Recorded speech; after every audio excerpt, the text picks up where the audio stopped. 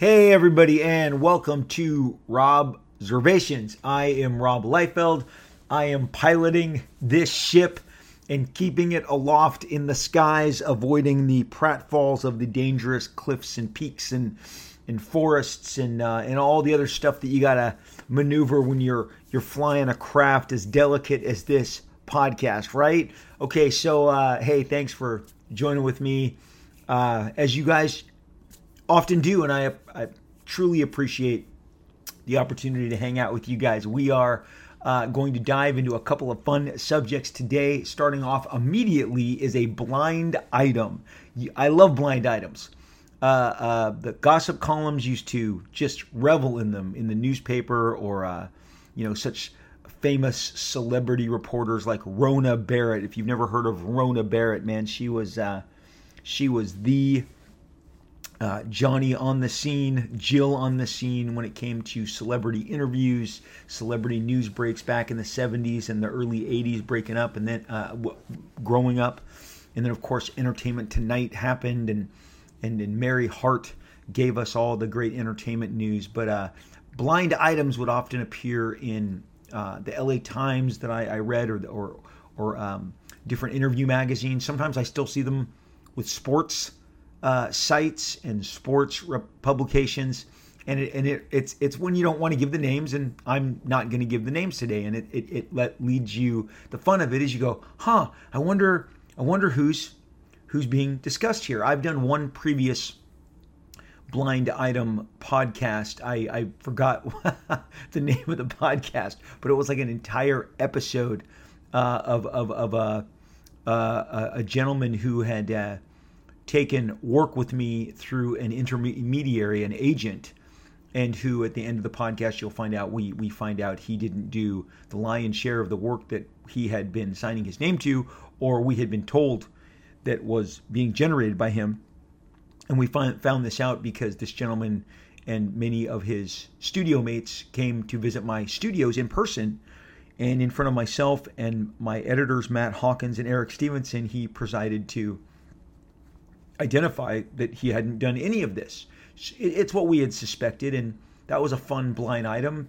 And this blind item today is equally as crazy. I don't think I've ever spoken of it before, but it's a great way to kick off the show. It's not going to take too long, but it's so back in the early days of Image Comics, the way that we had kind of formed everything was these gentlemen's agreements, handshake agreements, just verbal agreements of how we were going to go about in terms of mostly sharing characters and storylines for existence. For instance, pardon me, it's I guess it's hot here in Southern California. It's getting to me. For instance, when Erik Larsen and I, when he had Savage Dragon battle Bedrock in issue 3 of his Savage Dragon miniseries, there was no paperwork drawn up. There was no legal arrangement that said Erik Larsen will feature, Rob Liefeld's Bedrock creation for no, less than 10 pages. This is a one-time, granting of the Bedrock license. It shall not be reprinted. That's the kind of stuff that you get when you get into these different licenses and when there's an agreement. That wasn't the way it was with us. It was literally, hey, Rob, can I use Bedrock? I think he's a cool character. I want to have him battle Bedrock for the entire 3rd issue. Yeah, cool. Do that. That's awesome. I'm excited. That's all there was, whether it was in person or on the phone. When Todd McFarlane used Chapel in early issues of Spawn, because we had come to understand through our kind of arrangement within the universe that we were all building. And again, this is back when the Image universe had a real shared quality to it, and you would see our characters running around so many of the other books. I mean, Chapel and Al Simmons' Spawn shared a history. They were both part of, a military kind of kill squad unit, and they had a relationship. And Chapel, in the story as it was the guy who shot and killed Al Simmons, which then sends him on his path to hell, where he then makes his deal with the devil and becomes Spawn. There's no paperwork for that. It was just, hey, Rob, how about if Chapel and Spawn have this history, and I see what you've set up here, government, kind of, Chapel's kind of a government assassin, hitman, and, what if we combine? It was great. We kibitzed it out, worked it out, talked it through. Next thing I know, Todd's drawn, Chapel and a couple issues, and it's cool. Comes time for me to ask Todd to use Spawn inside of Youngblood, and again, it's like, yeah, bud, good to go. And we were good to go. And Chapel and Spawn would appear in Youngblood. Similarly, there is no agreement between myself and Jim Lee in, I don't know if it was Wildcats 3 or 4, help me out here, where Wildcats and Youngblood are fighting each other. I inked one of the covers. Jim said, hey, I want to use Youngblood to defend the vice president here because he's the target of this plot by the Damonites in Wildcats, and I want Youngblood to be the obstacle that Wildcats has to fight through. Come on, who doesn't love a good superhero battle and conflict? And that's why we were doing all this stuff. So I said, yeah, Jim, that's great. There is no agreement. Again, Rob Liefeld grants to Jim Lee, a free license to use for one issue. This is the way this stuff, reads during the Heroes Reborn era, where Jim and I were doing Captain America and Fantastic Four, and we did that entire relaunch of the key Marvel characters. Part of that deal was that we got to cross over with the Marvel characters, and so we did Spider-Man Badrock, Prophet Cable, X-Force Youngblood. Jim did Wolverine Deathblow, Wildcats X-Men. Really fun stuff. That was detailed agreements. Those were very much because Marvel is at that point, a publicly traded corporation. And this is a good year before they would file bankruptcy. So they're a government, they're a publicly traded corporation. And so we did indeed have paperwork that says, Rob can use 4 Marvel characters with his Extreme characters, and he can use them for a number of issues, in a number of appearances, and that's how we went about it. With Spider-Man Badrock, it was a 2-issue, story broken up into 2 separate publications. They licensed Supreme, who would battle Gladiator in a one-shot that they did. I did X-Force Youngblood. All that came with very detailed legal agreements outlining how we can use these characters, under what circumstances, the term limits, all that stuff. Well, again, none of that was going on in the early Image days. We were just having a good time. Hey, Jim, you want Youngblood and Shadowhawk? Great, cool, deal, let's do it. Hey, Eric, can I have Dragon in a Badrock episode that I'm doing? Sure, done. So, there was no agreements. Just cannot tell you how many times that we were just jamming. I had a team-up book called Badrock and Company. It was my version of a Marvel team-up, Marvel 2-in-1 type book that I grew up loving. And I believe, Grifter and some other different universe characters were in all these different stories. And it was just a phone call. Hey, can I use? Yeah, sure. No problem. And with the usage, always came the understanding, kind of, at least from my end, that you would grant to your, if I'm borrowing Badrock, then of course, you can borrow Savage Dragon, whatever, vice versa. If I'm borrowing Wildcats, you're going to borrow Youngblood at some point, Spawn, Chapel, all of it, okay? So none of this involves the Image partners, Image founders. None of this blind item involves them, because I've already outlined to you the circumstances with which we would horse trade. I mean, that's it. It was just like, hey, you want this? Okay, I'll take this. Okay, about this. And the proper thing to do was to show them in advance. Eric Larson would fax me pages of Savage Dragon 3 with Dragon battling Badrock. It was an honor to get these pages in advance and to see them and to know what was going out and not to be surprised. And we never violated each other's characters. I'm not going to have, Dragon committing some, act, immoral act that Eric wouldn't agree with. And Jim, didn't have Youngblood members snorting cocaine off of each other's, bellies. I mean, it was in the spirit of the character, and we honored that, and we had a blast. And I know for a fact that you guys that were around at the time loved all the interconnectivity, and there was so much of it. And in a very short time, we all had so many different characters that I was having Prophet team up with Bloodstrike, or Brigade battle Bloodstrike. So we had such vast universes that we were kind of now trading from within, and we were using our own characters. Wildstorm characters were teaming up with Wildstorm characters more than they were teaming up with Extreme characters or Savage Dragon or whatever. Because again, we just had a lot of toys that we could play with. I mean, I even did a Badrock Grifter series, and again, there's no paperwork. It was just, it's a nod. It was a gentleman's agreement. That's how it was done. And I kept the money from my, that was the other thing. The financial split, there was none.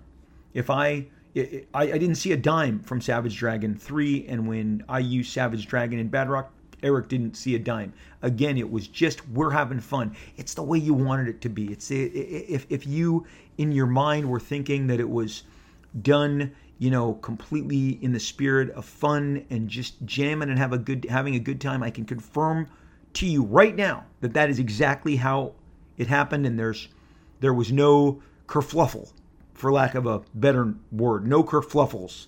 It just was a really, really good time. Until one day, in this blind item, this creator that I will not identify, who I had dealings with positively, was asked to have their character participate in a multi-chaptered kind of event that I was doing at Extreme in a specific title.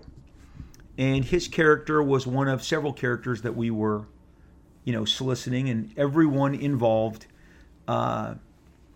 agreed on the same handshake, gentleman's terms, the horse trading that I've described to you for the last few minutes here. So we contacted this creator. This creator had a person that he also worked with. They both signed off on it. So the owner of the creation, agreed, and the his partner in producing the book, who we were then told to be the point person, agreed. And so we went forth and we made the chapters of this event. So when you do a comic book, it's no different now than it was then. We produced an advertisement that we would run in the previews catalog that everyone would order the book from. And we had preview pages, and I thought we really did a great job. We had some really good, talented guys get on board and produce some really good. I mean, I thought the promotion stuff that we did for this book was really solid. And so it appears, not only do we produce the work, we show the work gets approved, so much so that it goes into the catalog, as we've detailed here, and this will be really important for you guys to retain going into next year when I talk about a lot of Image Comics stuff. And I talked about some of it during the Heroes Reborn stuff, in that when I was breaking away from Image, the times and the dates don't match up from their end of how the story goes down, because I was leaving Image Comics and soliciting my books in the catalog that had a 3-month lead time. So whatever happened when I was forming my own, when I was pulling books out of Image and putting them into Maximum Press, which is what was happening, which is what infuriated a number of my partners at the time. They cannot escape that that it wasn't something that happened after that. It was exactly that, and the timetable reflects it, because you can't change the schedule of which this stuff is due to turn into the distributor, because they have to have it in advance in order to put it in the catalog. So just look at the catalog, and if it's in the catalog, then jump back at least 60 days when it was submitted to them to get into the catalog. And so by the time the catalog comes back, that is a backtrack to it. And you can't skip those steps. The distributor can confirm, we had to go to press with the catalog, so the minimum time we received this information was 5 weeks before. So this will pertain when we revisit this again And the catalogs are a great timestamp. They're the best evidence sometimes you can have. And, we celebrated the X-Force anniversary here on this podcast not too long ago. And again, that was advertised 3 months out. You were given the pages and the drawings and the trading cards to get you, the retailer, excited to buy X-Force. So in this instance, in this blind item with this creator, we had already drawn the ad. He'd approved the ad. The ad was handed in to to Diamond to run in their previous catalog. The catalog comes out. Okay, so now you're ordering the books. The books that you're ordering from the catalog aren't going to ship. They're not going to arrive. They're not going to be in your hands for 3 months. This all speaks to the time that this was happening, lingered. The time that it occurred, that it was obvious. Again, we had the approvals. We would never think of going through with something if there wasn't an approval, and certainly, as you'll see, the process could have been stopped at any point, given that we had solicited several creators to lend their creations for this purpose. Had they, seen this ad, let's say we snuck it by them and it got into the catalog. They see the catalog and they go, "Hey, I didn't approve that." They then make a call directly to the distributor, and the distributor stops the distribution of that comic until the dispute between the creators is settled. Diamond is not in the interest of tempting fates or tempting legalities, and what they have always done is they park this stuff to the side and they say, well, we understand it was in the catalog, we understand that it was going to come out, but you have raised protest to this, and as a result of the protest, we are not going to distribute it. There's a great example of this, and I'm going to be doing a further series of episodes called Comic Book Feuds. And man, some of them are the feuds that defined us. And we'll get to one feud later in today's episode. But the major feud that is to come, that I will cover, is a feud that happened between, and I'm sidebarring real quick just to give you an example of what I'm talking about with Diamond Comics. Mike Turner and Top Cow, Mark Silvestri owned Top Cow, and Mike Turner was launching a label called Aspen, and they had a legal falling out. And Top Cow told Diamond, you can't distribute those items from Mike Turner's Aspen because we dispute ownership. We claim that we have a piece of those that we are not being granted our proper position on. This happened. This is, you can Google this right now. I got the links today. I went back. I read there were lawsuits filed. Aspen filed against Top Cow. Top Cow filed against Aspen. Michael Turner and Mark Silvestri were in fact suing each other. This is part of historical data. During that period, Diamond would not distribute Aspen's product. They told Aspen, because Top Cow has chosen to file a suit against you and has notified us of that suit, that while your product made it into the catalog and is available for retailers to order, and so much so, in fact, that there was a preview book that Aspen had printed that was delivered to Diamond to distribute. But the week before that was to occur, Top Cow filed, a grievance against them, and Diamond said, "We will put this to the side until you settle it out." So that is why I'm bringing this very specific, very fresh subject to mind to back up. Don't take my word for it. Take history. Top Cow filed against Aspen, and while it worked itself out between lawyers, Diamond parked Aspen's product to the side and said, when you figure this out, if this gets figured out, we will look to redistribute and put the books that you put in our pipeline back out. But at this point, the books that you have delivered to us are going to stay in the warehouse undistributed because Top Cow is contending against them. So I give this to you. I'm telling you of this because at any time that the creator in my blind item had seen something in the catalog that alerted them to this, this alarming use of their character if that's how they felt. They could have merely contacted Diamond with just a legal challenge, a letter that said, hey, we don't agree to this. We didn't qualify this. We are legally challenging Extreme or Rob Liefeld. Diamond would have parked the chapters of that book that we had produced, that we had received from what we understood, the understanding from the creator to use. So that it would have been that simple.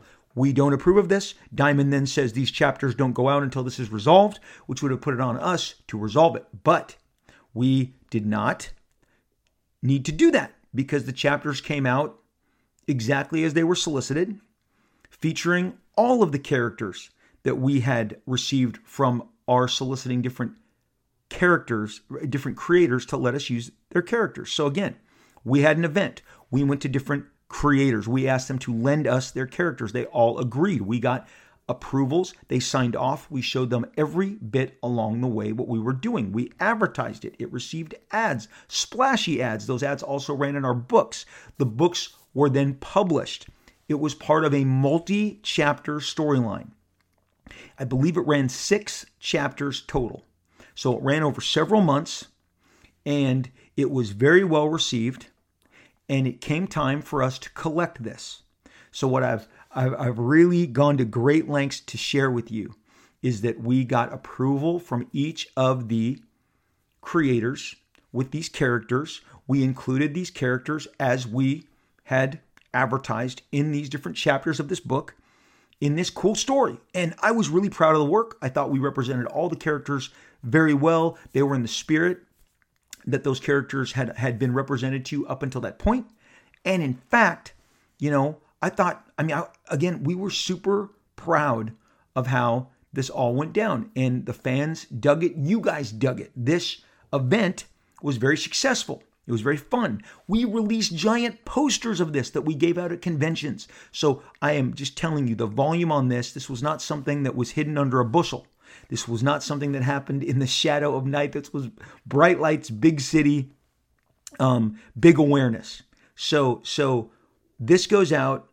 All these books get published. The chapters that featured this one particular creator's character come and go. Well, trade collections were becoming a big deal. So we decided to go forward and pursue a trade collection of this event that we had done. And so we even went so far as to issue a brand new cover for the trade. By that time, I think Extreme Studios, we had dipped our toes into about 6 or 7 trades. And this was to be another one of them. So I think all total, maybe we did 10, 11 trades while we were getting Extreme Studios off the ground. And this was going to be another new addition. I really felt that the long-term prospects of this was going to be great because trades were really a big deal, really a big generator of revenue, and the fans, you guys, had really shown up and supported collected editions. Now, we then advertised the collected edition of this. So long after, a few months after, it wasn't as quick of a turnaround as you do now. Now when the 6th chapter of something comes out, they're already soliciting, the collection.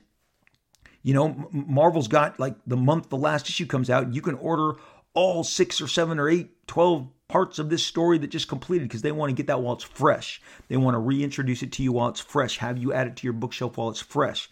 There was maybe a couple months lag time. It wasn't immediately at the end, so there's another couple of months, which really puts it at about 9 months from the soliciting of the different creators to lend us their characters, to publishing the event comic, the chapters, and to then now put it in the catalog, to put it out as a trade collection. So I hope you have followed this. I have tried to slow it down and be very careful. Bottom line, we had an event. It featured characters from other creators. They all agreed. We showed them along the way what we were doing. We never got any adjustments. And going all the way back to the beginning of this, it was in that gentleman's agreement. There were no written agreements. There were no, detailed arrangements. It was just, hey, can I borrow so-and-so? Yeah, you can. We had done this back and forth several times. We were old hats at this by this time. And again, late into the Image early era, like 1995, I'm doing Bad Rock Grifter. Okay, like I said, this isn't a partner issue. The partners were still trading right and left. So why the hell is this a blind item? Why have I been protecting the characters, the creators? Well, here's the deal. I am having cereal at my home on my home phone. I'm called on my home phone in my kitchen at the kitchen table, eating my Frosted Flakes. One morning when I pick up and it says, "Is this Rob Liefeld?" I say, "This is Rob Liefeld. Are you the Rob Liefeld that owns Extreme Studios?" And this is me. The guy said, "I am this attorney." He identifies himself as an attorney. And then he's very slick and he's very confident. He's very high energy, nervous. Talking very fast. "Hey, listen, let me tell you something. I'm going to promise you this. Let me make one promise, certainty to you right now. You are going to end up paying me, okay? Let's just get to the end of how this all ends up. You're going to pay me one way or the other." And I'm like, "I don't know what you're talking about." "Well, I just want to let you know off the bat, you're going to pay me one way or the other because I am representing this party," which would be one of the creators that lent us their characters for this event.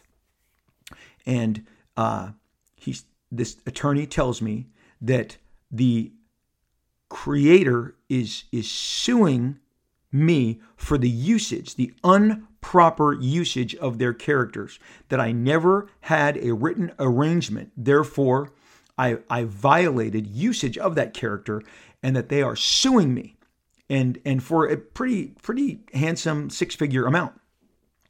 I just sat there eating my Frosted Flakes going, well, this is not right. We did this not only with his permission and with his approvals, and also with his coworker. They marketed themselves as partners, his rep, whatever. We got double approvals. Doesn't matter. You don't have anything in writing, and you should have never gone through with it. You should have never done it in the first place. So here's the deal. If you think this is a Rob Liefeld issue, let me quickly pivot that I learned that day that I was not alone. This creator had also lent his character to another Image partner / owner who had also used the character. They got a similar contact that said, "We are suing you because you used this character without the proper, paperwork." And it just it rubbed us the wrong way, but more in an amusing way than a angry way. And bottom line, I just said, "I'm not paying you a cent." And the guy goes, "You're going to pay me. Believe me, I'm filing today and you're going to pay me. You have to the end of the day to make this right and to come to terms and to write us a check." And well, we then attempted to contact this creator and were not able to reach that creator. We were then able to contact the partner, the associate who had worked with us in making this a reality, someone who had been working hand in hand with this creator. This gentleman tells us, "Oh, that's a damn shame. Yeah, I'm sorry that's going down. I'll tell you why that's happening.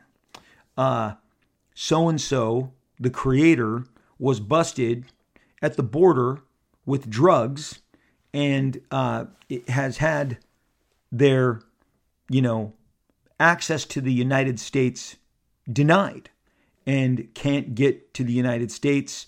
No more conventions, no more signings, no more business, and is in fact in a lot of legal trouble in the place of this creator's origin." Well, that now suddenly gave me motive. You got a guy who's on the wrong side of whatever's going on in his life, maybe in a semi down on his luck situation. But it certainly didn't warrant contacting us via this attorney who was, of all the issues I've ever dealt with with attorneys, the most flippant, the most cocky, the most confident. So I can just tell you really quick, I never paid a dime, but they filed against us 3 different times. And the problem was I had a a family attorney friend who said, I'll take this case for you, when he heard me discuss this case at an event with my wife's family. And Larry, you know who you are. You're a good guy. Larry said, I can handle this. Rob, this is easy. And so he looked at where the suit was being filed, and we made it a condition that this creator be present in order to enforce this, now knowing that this creator had no access to the United States. See, needless to say, the creator could not make it, and the case was dismissed. The case was dismissed, and this made this attorney furious, who would then call my attorney and tell me, oh, no. You guys just won round one, but I'm coming back for round two. They refiled in a different jurisdiction and tried to, still in America, because Diamond is the distributor of the comic, and it had to be tied with Diamond's distribution of this comic. And so Diamond, whether it was Baltimore, Los Angeles, New York, it did not matter the venue that this person filed under in trying to ambulance chase me. They could not get it to stick because the conditions of the plaintiff in this case could not appear and defend the clause. We kept making it. We had a very compelling case. We had obviously several witnesses, editors, assistant editors, letterers, inkers. We had phone calls. We built a very strong case as to how this was a completely on the up and up legal representation of this character, which again, as I told you, at the time of publishing, at the time of promotion, at the time of the distribution, this was never, ever an issue whatsoever. Until this person is hard up, until this person is facing a certain difficulty. And, it was so funny to me because 3 separate times this got tossed. We didn't ever have a verdict rendered. It was so outlandish in its inception that the lawsuit truly had no merit. And my attorney actually was laughing the 3rd time that this other representative filed, because he said, I can't believe this. I can't believe this guy's coming back for a 3rd bite at the apple. But I have, it took about a decade for me to see that this talent, this creator, was now allowed to get back into the States, and whatever issues they had. I'm not, what I spoke of, and especially I'm protected by saying this is a blind item, but this creator had, been busted at the border with drugs. It created complications. And back in the 90s, that carried with it a penalty. And so that creator was not granted entry into the United States and had to stay in the port of call of their origin. So, but I never looked at this creator again the same. The partner made all sorts of excuses, admitted that it was a product of bad behavior, of desperation, and a complete violation of everything that we understood. Because to contact us and say you were never allowed to use the character in the first place, which was the position, because there could be no other position. Okay, the position was the position that they had backed into, the complete, if I haven't said bullshit lie, was we never had approvals over this. Again, everything I laid out for you went towards our getting the case dismissed. The solicitation process, the materials in the catalog, the posters, the promotion, the actual publication of the individual chapters. So by the time you're contacting us in regards to the trade collection and trying to collect damages for an agreement that you claim that there was no, you were not a party to, that's just completely dishonest. And thank God that it did not, carry the day, that the truth was borne out, and that we were not held accountable in any way. It was truly as frivolous a lawsuit as I have ever been a part of.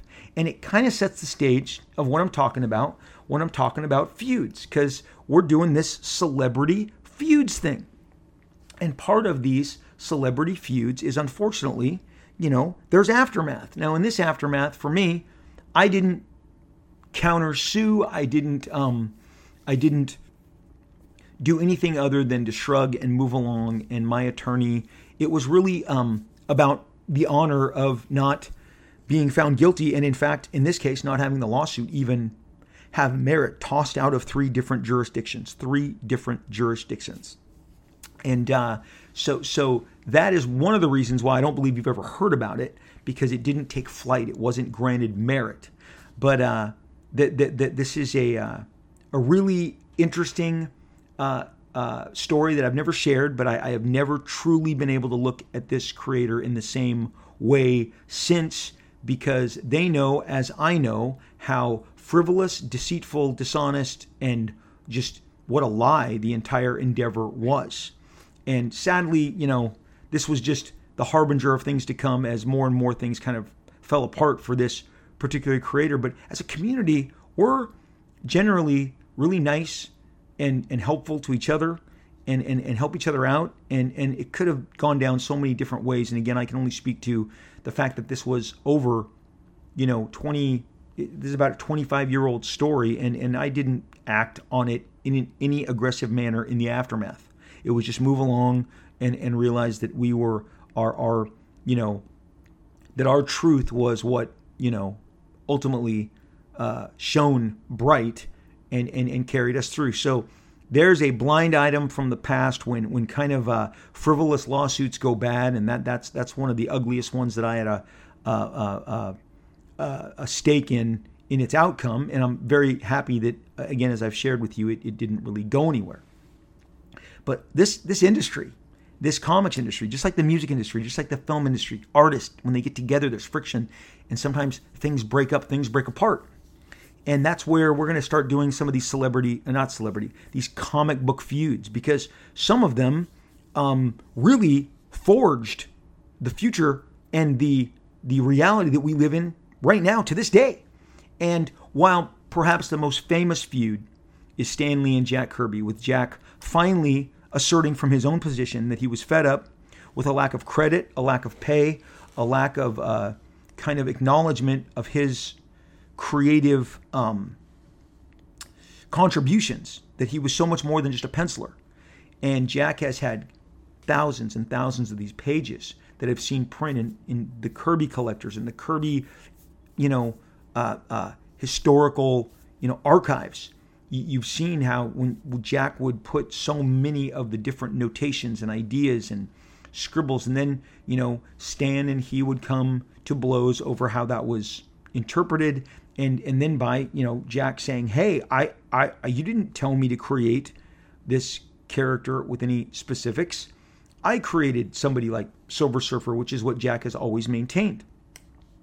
That is perhaps the most famous and also the most fruitful in regards to the fallout of that led to Jack going to DC Comics, creating the Fourth World, what's called the Fourth World, which involved the New Gods, Jimmy Olsen, which he didn't create Jimmy Olsen, but Jimmy Olsen became a conduit, a portal into this Fourth God world that included the New Gods, the Forever People, Mr. Miracle, later on down the line with DC Comics Kamandi, the Demon, OMAC, and so many, just different one-shots that Jack did during his time. Cobra, the villain Cobra, so many different contributions. Jack went over to DC and he flexed. He's basically like, I'm more than just what I did at Marvel. And I'm always kind of really, it's an easy equation to me. If there's a breakup of a creative team, and the one guy goes off and continues to produce an enormous amount of fruit on his tree while the other tree kind of dries up and dies, you can kind of go, well, this kind of seems to be settled. This guy seemed to have been, without a shadow of a doubt, the driving force behind this creative endeavor. And Jack was absolutely inspired to move forward and to prove, I am not just the FF and all those characters and the X-Men and the Avengers and Thor and Captain America, which he had created with Joe Simon that Marvel got the rights to. And he and Stan collaborated on. I mean, obviously Stan and he did so much, but after thousands of pages and hundreds of issues, Jack left. That's the most famous the most well documented. But the reason I was really focused on these comic book feuds is I ordered this really nice, I didn't know how nice it was going to be, but I put in an order for this brand new collection from Marvel under their Marvel Made banner, Marvel Made. And it was the launch book Marvel Paragon collection. Now, it was kind of produced in a not quite a crowdfunding platform, but it was online. You followed, the line would keep shifting across the screen until they hit the goal. There was a goal that they had to hit. X amount of orders, X amount of money raised for Marvel to pull the trigger and make this Paragon collection from Marvel Made. This is the Chris Claremont Paragon collection, collecting all of my favorite. Once again, I think I've said many times on this show, I have bought so many of these X-Men collections again and again and again. This may be my 10th edition, collecting Dark Phoenix, the Dark Phoenix saga, collecting Days of Future Past, collecting the Frank Miller Wolverine miniseries. It came with a lot of bells and whistles. There's 5 different artistic brand new plates. Art Adams, Salvador Larroca, the other names fail me at this time, but really some handsome portfolio plates. And then new editions of several comics. Wolverine #1, the Claremont Miller with a brand new Steve McNiven cover. Days of Future Past with a new Olivier Coipel cover. Just all these different bells and whistles. The certificate, I bought completely into it. A leather-bound, beautiful edition collecting all these stories I told you, which were the highlight of the Chris Claremont John Byrne run that, if you've listened to this show, had a profound impact on my life. Well, Chris Claremont writes recollections at the end of the book of each of the stories that were reprinted. And if you can hear these pages, this is me once again flipping through, checking out, and reading these recollections that Chris writes. When it comes to the Dark Phoenix saga, the official paragraph ahead it says, a long-running Jean Grey plotline begun by Chris Claremont and Dave Cockrum and continued when new penciler John Byrne came on board X-Men, culminated with the series of stories that have come to be known as the Dark Phoenix saga. Claremont and Byrne shocked fans with the sheer cosmic scale of this truly industry-changing epic and its heartbreaking conclusion, which, while different from the ending the creators originally intended, was nonetheless stunningly realized. In this, Chris just talks that John and he were thwarted in their original ending, and he says, literally, as to the changes that they were forced to make by Marvel editorial and Jim Shooter, in particular, it says, Chris says, that the editorial staff thought that it was brilliant. John Byrne less so, but that's a total different story. So he really barely touches on any friction that John and he had been having. Then when it comes to the masterpiece that was Days of Future Past, and one of the major reasons it's a masterpiece, it was told in literally 40 pages. It is a 2-issue epic masterpiece. It was the first twist of its kind.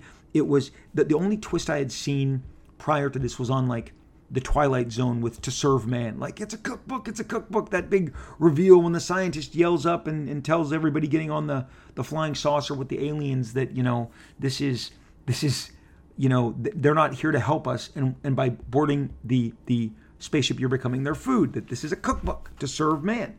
It's ways to serve man as food. So other than that twist, I hadn't really encountered any by the time I was 12, which is when I picked up Days of Future Past. The stuff in Cameron's Terminators and all the other cool twisty turns years ahead of M. Night Shyamalan's, all of his twisty turny, whether it's The Village, Sixth Sense, Unbreakable. Days of Future Past had one of the all-time greatest twists and turns ever. But in bringing this recollection, it definitely, this is Chris's book.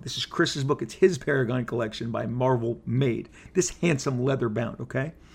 It says, Byrne and Claremont's X-Men collaboration came to an end with a few months of the climax of the Dark Phoenix saga, but they still found time to produce another timeless classic that ranks among the most acclaimed comic book stories of all time, building on the hate and fear towards mankind that was the defining theme of Claremont's run, Days of Future Past introduced the enduring idea of a dystopian future for Homo Superior that the X-Men must constantly fight to avoid. It inspired the blockbuster film X-Men Days of Future Past. And Chris writes and says, he and John, had a pause for breath right after Jean Grey's death, with the funeral issue and then the Wendigo issues. And then suddenly, boom, Days of Future Past. It's like, surprise! You really have to pay attention to this book because we aren't farting around. And for me, that is exactly what comics, what any serial storyteller has to be about. It's not just doing a great story. It's doing a great story and then hot on its heels, doing a better one. The whole point is reaching out and grabbing the reader by the scruff of the neck and saying, pay attention, we're serious here. You can't take this book for granted. You can't take the characters for granted. Good things will happen and heartbreak will happen, and we're going to make it as fun as humanly possible, but you cannot afford to not pay attention. It's a great, that is as inspiring as it sounds. I was inspired reading it. I'm inspired repeating it out loud. It really doesn't deal with the fact that John Byrne left immediately after, that this was it for John Byrne. He did one Christmas-themed issue afterwards, and that was it. And if you look around of the time, and you know that I have said this often, and I will repeat it again, I am of the time. Right there, Marvel in their own publication talks about how stunning both these storylines were. I mean, together, the Dark Phoenix saga is years. It's years worth of masterful storytelling. And then with two issues, just 3 months later, a double punch of Days of Future Past, and then literally a Christmas farewell issue, and John Byrne is gone to never be seen again. They were the John McCartney. Oh man, it is hot in Southern California. They were the John Lennon and the Paul McCartney of comics. A lot of people say it was Stan and Jack. I would say equally that what Chris and John did was as impactful, as stunning, as inspiring. Recently, the longtime executive editor Tom Brevoort, he has a blog that I read. It's great fun. It's kind of like this podcast, except in blog form. He talks of his love of comics, this same period, this Bronze Age. Sometimes he delves into what he was experiencing as an editor, but so much of it is from a fan perspective. And he recently was offering up some different examples of how Days of Death of Phoenix was changed in the end. And the following issue, the funeral issue, which I happen to own several pages from, he was talking about how John had already started drawing the next issue, so that once they decided to change the Death of Phoenix and actually kill her, that she didn't just get away with it as they had originally planned, that the X-Men didn't win and champion and return to Earth, that the editor said, she has to pay for this. You're either putting her in prison or she's dying. They ended up killing her because, as Chris has said, the alternative was the X-Men would never stop until they tried to break her out if she was in some galactic prison, which is a great follow-through of thought and would have made some really fun stories, by the way, but they killed her. John had to start redrawing different aspects of issue 138 because it wasn't a funeral issue. It was a recollection issue of the history of the X-Men, because now Jean Grey has been mind-wiped. That was their original, that they were going to wipe her mind and return her, and that she would never have remembered who she was. I have several of the pages that have the patches. I've put those original pages up to the bright light of a lamp, of the sun bright through the window to see exactly what's underneath them. I have some diehard, I will call them lunatics, who don't own these very valuable pages as I do, say you should have those panels removed, and by an expert, by someone who utilizes their craft in restoration of comic book pages. And I've seen what's underneath the panels, and they are indeed indicative that there was something else going on, that Jean Grey was alive. She's walking around the grounds with Scott talking, but instead there's a close-up of Scott's face that has been penciled by Byrne and inked by Austin and pasted over the original. This happens on several of my pages. I happen to have owned them. Not have owned them. They are in my possession now. I'm not going to compromise the page for historical, these people tell me what they plead the right of historians. In the interest of history, you need to show us and have the true panels displayed. Well, that's not going to happen. They've been with me a long time. They're going to remain in my possession. But the point is, Tom Brevoort, in discussing these pages and these alterations of these pages that I own, he doesn't mention that I own them, but I know as I'm reading this that I actually own them, and I wanted to very much so, take snapshots of what I've seen underneath the panels, up against a really bright lamp and sent it to them. But he said that when Jean Grey died and the end of the Dark Phoenix saga, it was when the book went to thermonuclear status with fans because it was unsafe. And so Chris is very on point when he says, we wanted to make you certain that you could never, ever be safe, and you always had to pay attention to this book. You couldn't take anything for granted, and you couldn't take any time off. But here's the deal. John Byrne, he loved doing the X-Men. And the art of John Byrne and the X-Men Companion and the Comics Journal number 57, which is my favorite interview with any creator ever, details again and again how much John Byrne loved the X-Men. He claims he created Kitty Pryde and inserted her. We know he created Alpha Flight. Vindicator, later to be known Guardian, was a product of John's creation. In this Comics Journal interview, the interviewer, Peter Sanderson, who is like literally, a Marvel historian, says, why do you love Wolverine? And John says, because he's a homicidal maniac. Just flat out, because he's a homicidal maniac. He says, Wolverine's increased relevance is because I put that attention there. Dave Cockrum didn't even like the character. I loved him. The character's from Canada. I'm from Canada. So he poured everything he had into giving you the best he had. And John Byrne on the X-Men was somebody who was flexing as hard as I've ever seen an artist flex. And that work stands the test of time because it's like a great song. It's like any of the Beatles, Revolver, Sgt. Pepper. It stands the test of time. The music is as good today as it was then. It stands the test of time. And it's because the craft behind it was so strong and the creators behind it were so passionate. But there were riffs along the way. John was not getting the credit that he felt that he was getting. And he believed that what he was pouring into the book was being counteracted. Because in the Marvel method, and that's what this was called, the Marvel method. Now, again, when I am writing New Mutants and X-Force, the Marvel method is skewed somewhat because I'm providing the story and the art. So I'm writing the plot and drawing the plot. The plot is the story. The story is the characters, the conflicts, the situation, the locales, the story and the plot. They're the same thing, story, plot. John and Chris, like, as I understand from all the interviews, Marv Wolfman and George Perez, who had a much longer, much more enduring, much more tolerant relationship with the Titans just because they did so much more. They would all talk on the phone. John Byrne talks about in his Comics Journal interviews the size of the phone bills that they were handing to Marvel Comics. And he talks about the manner with which that he and Chris would co-plot each issue. And he does it really, I mean, again, he is drawing the X-Men as he gives this interview in the summer of 1980. Published in the summer of 1980. This interview was probably done several months earlier, probably in the winter or the spring of 1980. Published in the summer of 1980, Comics Journal number 57, the John Byrne cover, John Byrne Unleashed, a 4-star extra special interview with the artist of Captain America, the X-Men, the Avengers, and more. Okay, now, there's a pull quote in here. It's a pull quote, it's so powerful. My phone bill last month, this is 1980.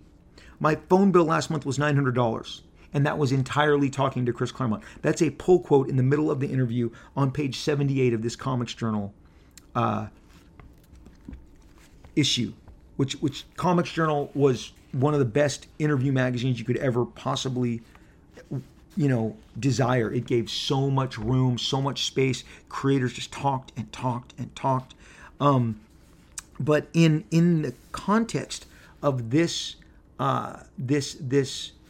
interview, John is talking about how he and Chris create stories and how they create the issues that we have all come to know and love and adore. And John is almost, I mean, this interview, I won't go into it, but he's so comfortable and so he realizes exactly how popular he is.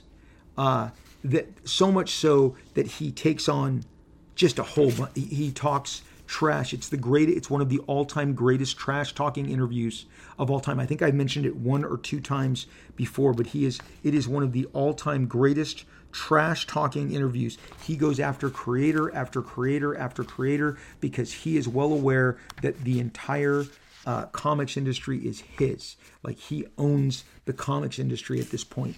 I won't even name all the creators he goes after. It's a lengthy list. And he is very liberal in how he takes his shots, and he talks along the way that about Kitty Pryde, that she's that he designed her to have the physique of a 13-year-old, and she should be portrayed in such a manner, and he talks about his the fact that it was his idea to give her the Jewish heritage that she had, and he says, that in regards to working with Chris Claremont and the way that they talk, he says there will probably, this is John Byrne talking to Peter Sanderson, when Peter Sanderson says, working with Claremont, as much as you do you see any of his work in your own writing? Okay, and he says, I think that there probably would be bits and pieces of Chris's style that would turn up, but the writer who has influenced my style the most, I think, who has most consciously contributed to how I write, is Len Wein. And then he goes on and he talks about how much of a fan that he was of Len Wein's writing over the years. And by this time, you got to understand, John and Chris have done an entire run on Iron Fist. They have done an extended run on Marvel Team Up. And so then they segued, they did a Star-Lord special, and then they segued, of course, onto the X-Men. And John Byrne gives like a 3-page answer about Wolverine in this, and how he saw him as Dirty Harry. And he says, he said, when the interviewer says, how did you come to draw the X-Men? And he says, I was a big fan of the X-Men from number one. I liked what Chris and Dave Cockrum were doing, and I was informed by all the editors at Marvel. I informed all the editors at Marvel that if and when Dave leaves, they should give me the book. And Byrne says, it was my basic threat to everyone. I really wanted the book. And they said, the interviewer says, was there anybody else that was up for the book? And Byrne basically says something derogatory about another artist that I won't repeat, but he says, I came on with issue 108, and there were about 468 characters in the story. They were scattered across the plane. Most of them were this parody version of the Legion of Superheroes. I never followed the Legion myself, and I had no idea who these clowns were. And then I did my usual freeze up for the first issue. Really, it was insane. It was 4 or 5 issues before I felt I was doing anything with the book. The Circus issue, X-Men 111, was the first issue where I felt I was putting my imprint on the book. I suggested to Chris that we use Mesmero as the villain and we lead into Magneto. And the interviewer says, how long did it take for you to know that the characters as you know them now in terms of personality, style of drawing? And he says it was unconscious in the first year, and probably more on the book. I was consciously thinking, this is Nightcrawler, this is how he stands, this is how he walks, this is how he moves. And he says, the interviewer says, I think your first issue of the X-Men was a little stiff. And Byrne says, it was very stiff. And the second one was stiff. And in my second issue, I had a shot of Nightcrawler standing upright. That's something I would never do now. And he says, I did it deliberately to convey a certain emotion. But if I was doing the scene now, I would find another way to do it. Then the interviewer says, why is Wolverine your favorite? 2 reasons. I love his grating, nasty, son of a bitch personality, and I love the fact that he is the first real Canadian character in comics, and he's not bland. He was also the least developed character when I took over the book. And whenever I take over a book, I pick a character to be my character, a character that I can play around with and do things with. When I took over the Avengers, I picked Scarlet Witch for 2 very obvious reasons. He goes on, and the interviewer says, you made Wolverine more ferocious when you picked it up. He says bigger too. I don't mean taller, just physically bigger. Dave's Wolverine was a slight, skinny guy. I looked and said, this guy would never last 5 rounds with the Hulk as he did in his debut issue. No way. I beefed him up. And I suggest a whole score of things about how his powers work, what they are, where they've been, revealing a little bit at a time. the interviewer says, I heard you speak at last year's ChicagoCon about the origins of Wolverine. Is this something you're eventually going to do in a future issue of X-Men? And he says, it will, unless it's changed or we come up with something better. You see, we're already on our second origin for Wolverine. The first origin that was concocted was that he was actually a mutant Wolverine boosted up to human form by the High Evolutionary. Okay, that works, except Archie did a similar number in the first Spider-Woman story, and no matter how things have changed in the strip since, that idea has been done before, so we dropped it. Unless we change our minds in about a year, we have an origin story well worked out now. All sorts of details about how he obtained his adamantium bones. And he says why he seems to heal so quickly, why he's so much older than he looks. I don't know if all of those facts are going to come out all at once or in that order. Most of the fans I've talked to and most of the mail has agreed.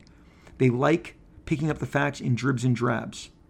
One of these days, Rogers and I have a Captain America story that we'd like to do.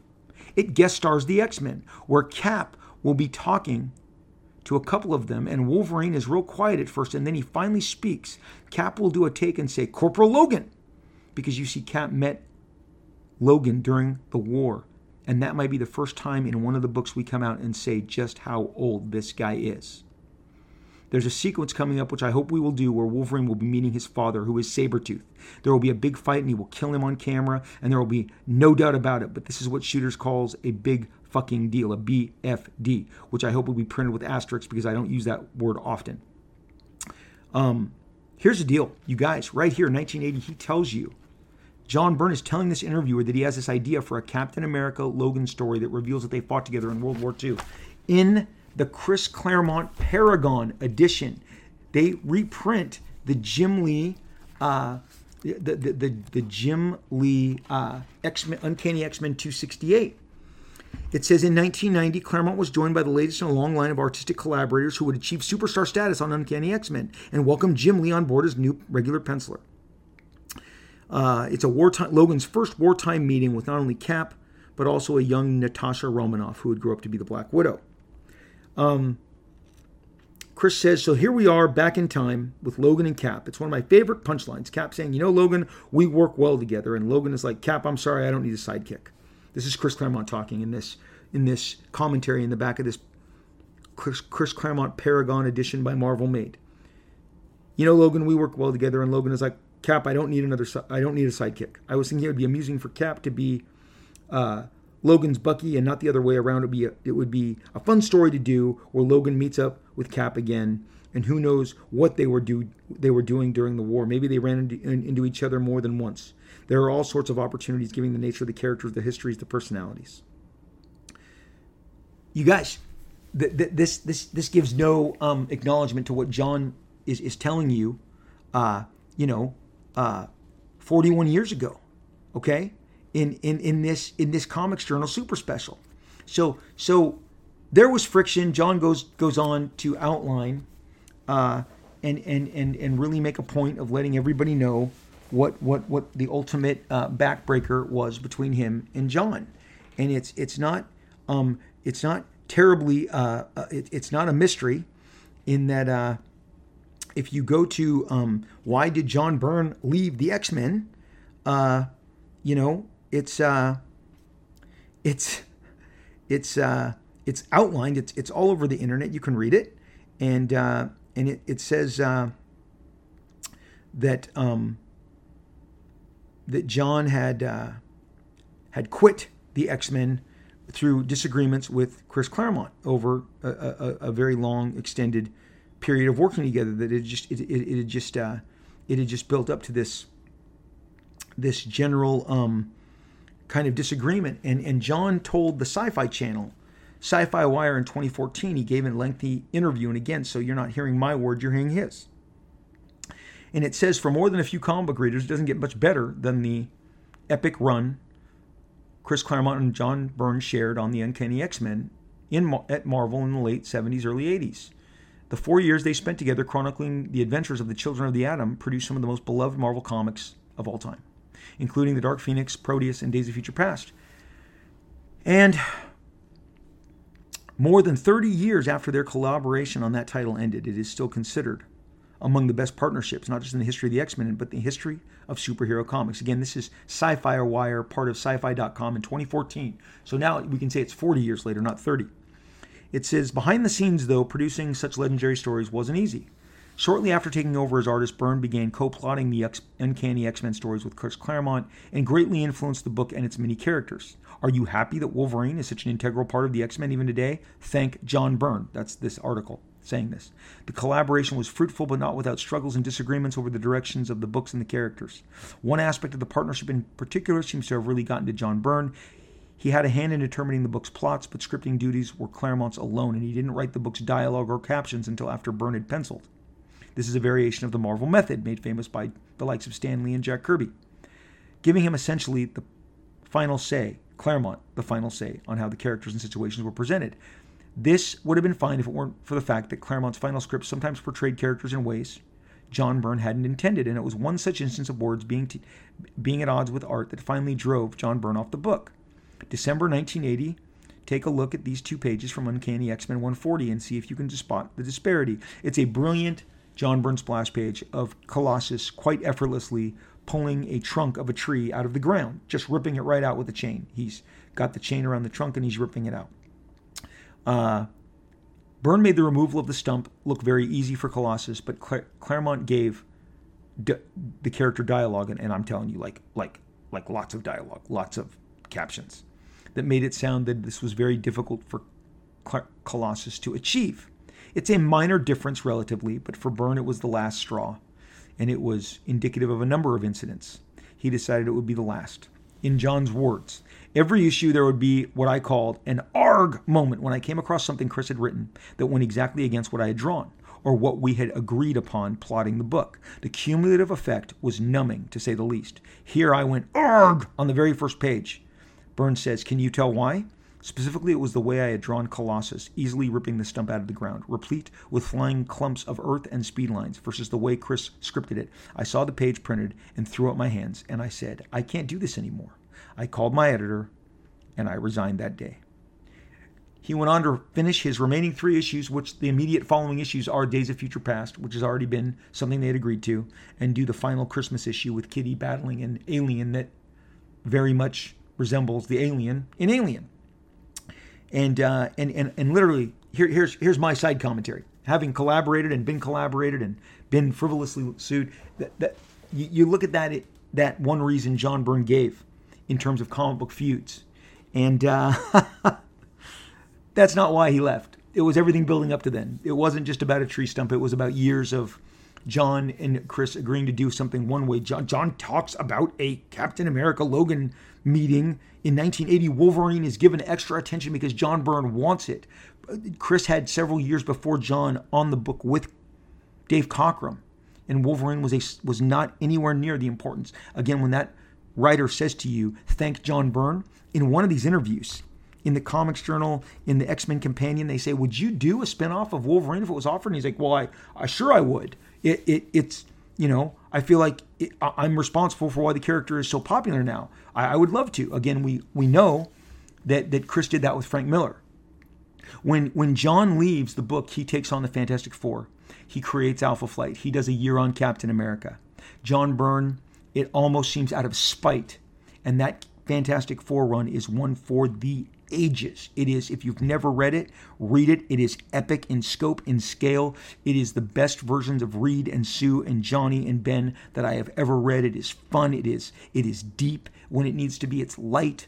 Reed Richards goes on trial for killing Galactus because of Galactus, what Galactus means to the galactic ecosystem. It's really, really super smart, action-packed, brilliant, all new heralds for Galactus. Some of the best Doctor Doom stories I've ever read. This breaking them up is like what happened with McCartney and Lennon, in that we got a whole bunch of great individual albums from both of them.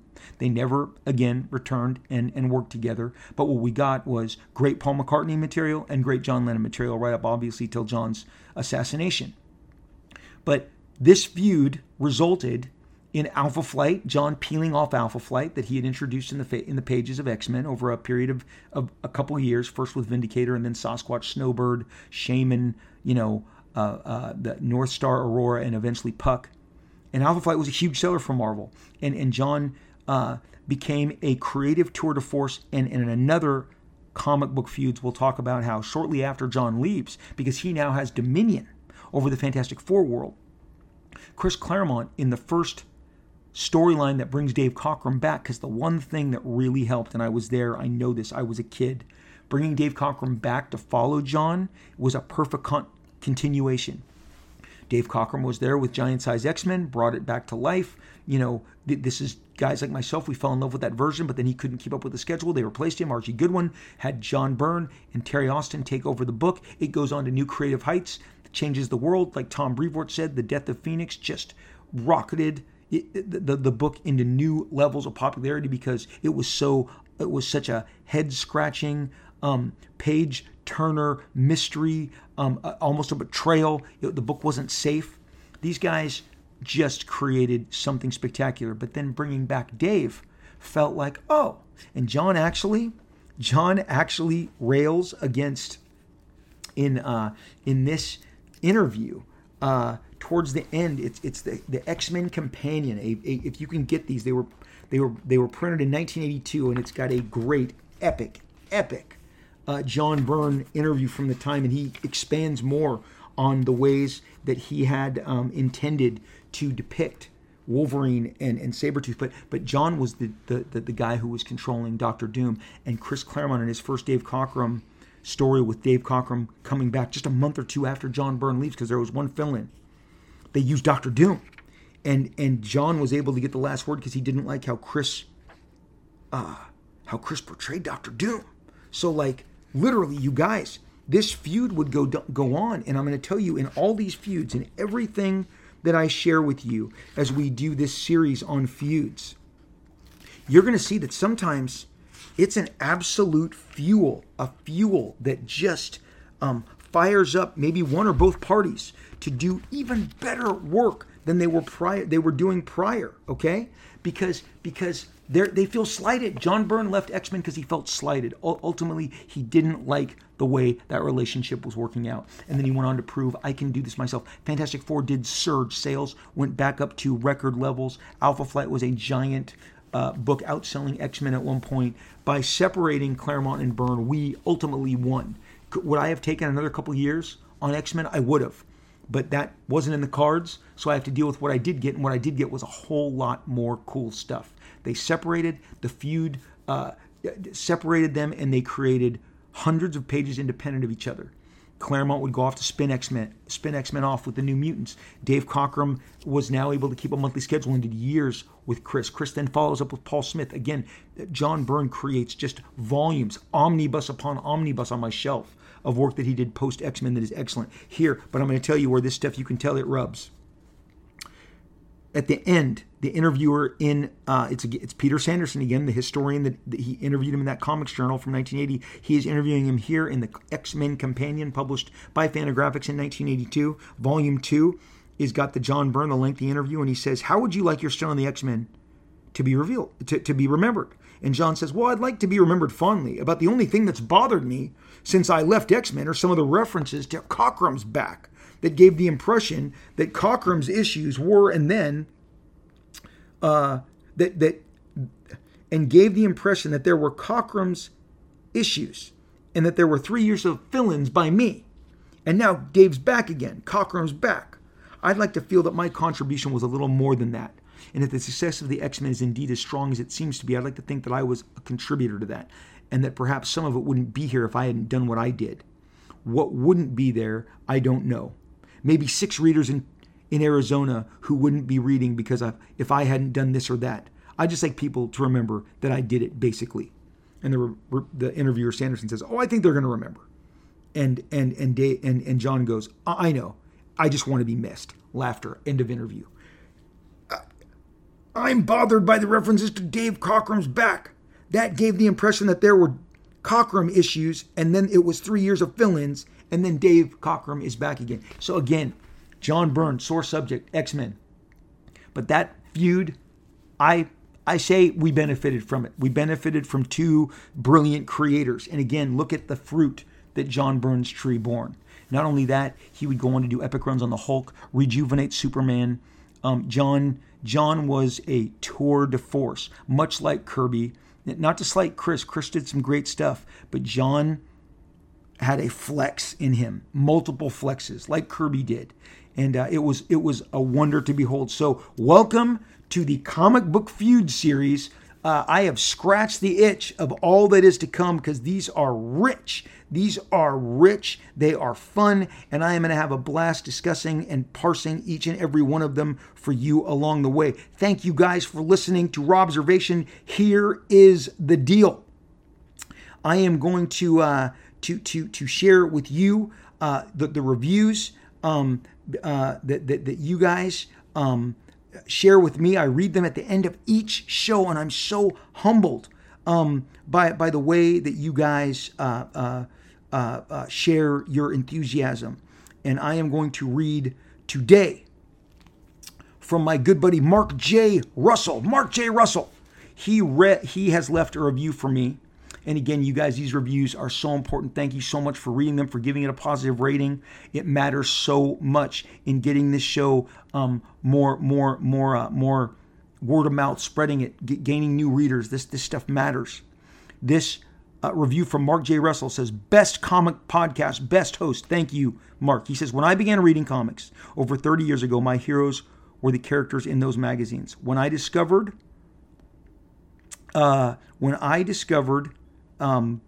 Liefeld's work on the New Mutants, it quickly became my favorite, and I was a favorite of the man who created them. I favored the man who created them. With this podcast, Rob has reignited the passion he first introduced to me when I was a kid. As a lifelong comic book fan himself, Rob's excitement and enthusiasm for the medium is contagious. His reading recommendations are invaluable. As someone who has had such a lengthy and successful career in comics, his inside knowledge and stories have answered decades worth of questions that I have had about the comic book industry and introduced me to so many things that I was never aware of. Robservations is not only my favorite comic-themed podcast, it is my favorite podcast, period. Wow. Mark, thank you so much. Thank you for that generous review. You guys keep them coming. I will read them at the end of every episode. It is so it humbles me that you guys are listening and spreading the word and talking about the show, and that it's part of your schedule. And that's why I am here and I am doing this. And I hope you enjoyed the blind item about the crazy lawsuit. And I hope you enjoyed part 1 of our comic book feuds. Thank you for listening. Thank you for taking part. I am all over social media. I'm on Twitter at Robert Liefeld, RobertLiefeld with a blue check. It's long, but that's me. The whole name, I couldn't get Rob Liefeld, at Robert Liefeld on Twitter. On Instagram, I am at Rob Liefeld, RoberLiefeld, blue check. Those denote that is really me that you are talking with, not some of these phony accounts that exist. I'm all over Facebook. I'm all over social media. I love talking to you guys, interacting with you guys, answering your questions, just chatting comics and listening to your input, giving input. It is such a blast. Thank you for interacting with me across all these different platforms. I will be back with another show before you know it, and you know the drill. You are going to take care of yourselves. You're going to stay safe, and we are going to talk again real soon.